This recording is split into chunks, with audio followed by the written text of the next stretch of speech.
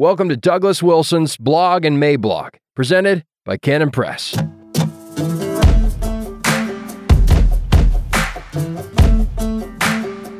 No RomCom Ending, Wednesday, August 3rd, 2022. Dear Darla, one of the things that is likely lurking in the back of your mind is the prospect or possibility of never getting married. I say prospect, but perhaps a better word for this is anxiety or worry.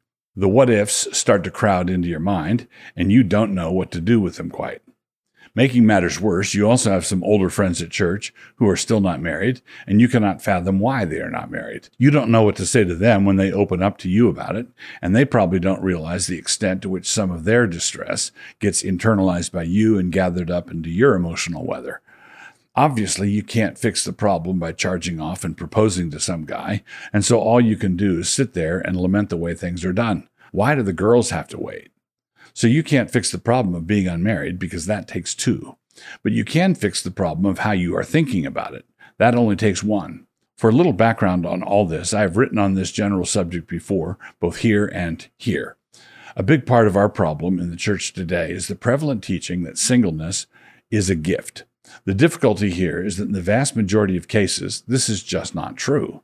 Because we believe in the sovereignty of God, we know that everything that happens to us in our lives occurs as the outworking of His decretal will. He determined everything that comes to pass, and He did this before the foundations of the world. God freely and unalterably ordains whatsoever comes to pass, as all good Calvinists affirm. But what this apparently soft and encouraging sentiment is doing, I'm referring to the teaching that singleness is a gift, is to actually adopt and implement the harshest expressions of the most hard-shell tishbite we might be able to find. What would you say if you asked a friend to go with you to the hospital to comfort a friend who had just received a cancer diagnosis, and he said he would be happy to because in circumstances like this, it is important to remind people that cancer is a gift. Is amputation a gift? Is bankruptcy a gift? Is the loss of a loved one a gift? In the sense that they all proceed from the decretal will of God, sure, but that's not how we usually handle the word gift. The doctrine of God's foreordination of all things is an unspeakable comfort, and it particularly enables God's people to navigate hard providences. This too has a purpose in God's larger plan, no matter how it hurts. That's good.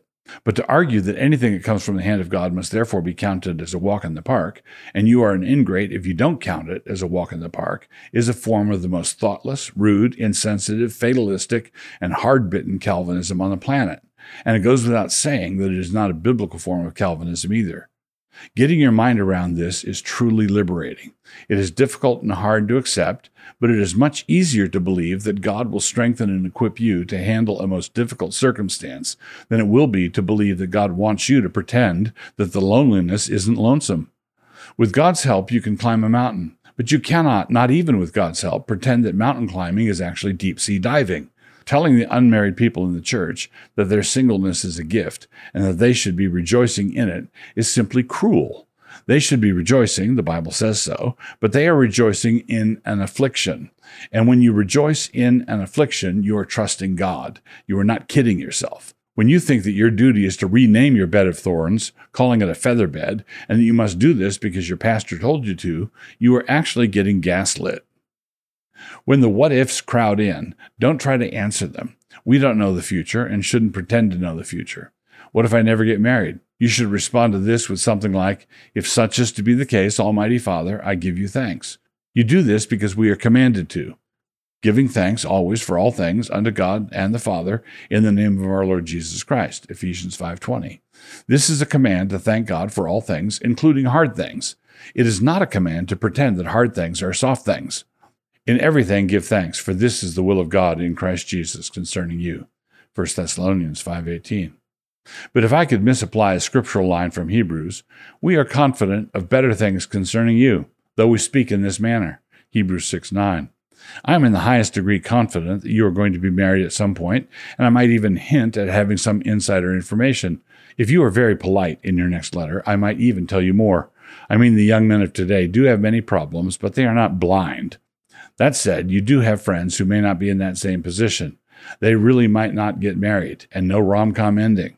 What I've written is hard, true enough, but we can trust God with the hard. We can rest in Him when it is hard, but we cannot trust in Him if we are being delusional. These friends of yours should do a Bible study on the goodness of God's sovereignty and trust in Him to help them deal with the world as it actually is. A plain woman never marries. A beautiful woman marries 3 skunks in a row. A young wife gets cancer and dies. Another woman marries but is unable to have children. This is not said in the spirit of stoicism, but things are tough all over. The heart knows its own bitterness, and no stranger shares its joy. Proverbs 14:10, ESV. So as you rest in God's sovereign choices now, this makes it easier to trust Him concerning all your tomorrows. He has planned good works for you to walk in, Ephesians 2:10, and all of those good works are in the palm of His hand. Contentment now prepares you for contentment later. Obedience now prepares you for obedience later. Enough for now. Your Uncle Douglas.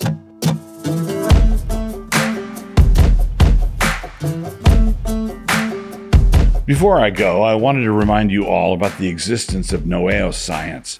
Noeo Science is a homeschool science curriculum that gets your kids excited about God's creation and does so by means of engaging experiments that will excite your kids and a library of beautiful books that they will actually want to read. Give Noeo Science a look today at noeoscience.com.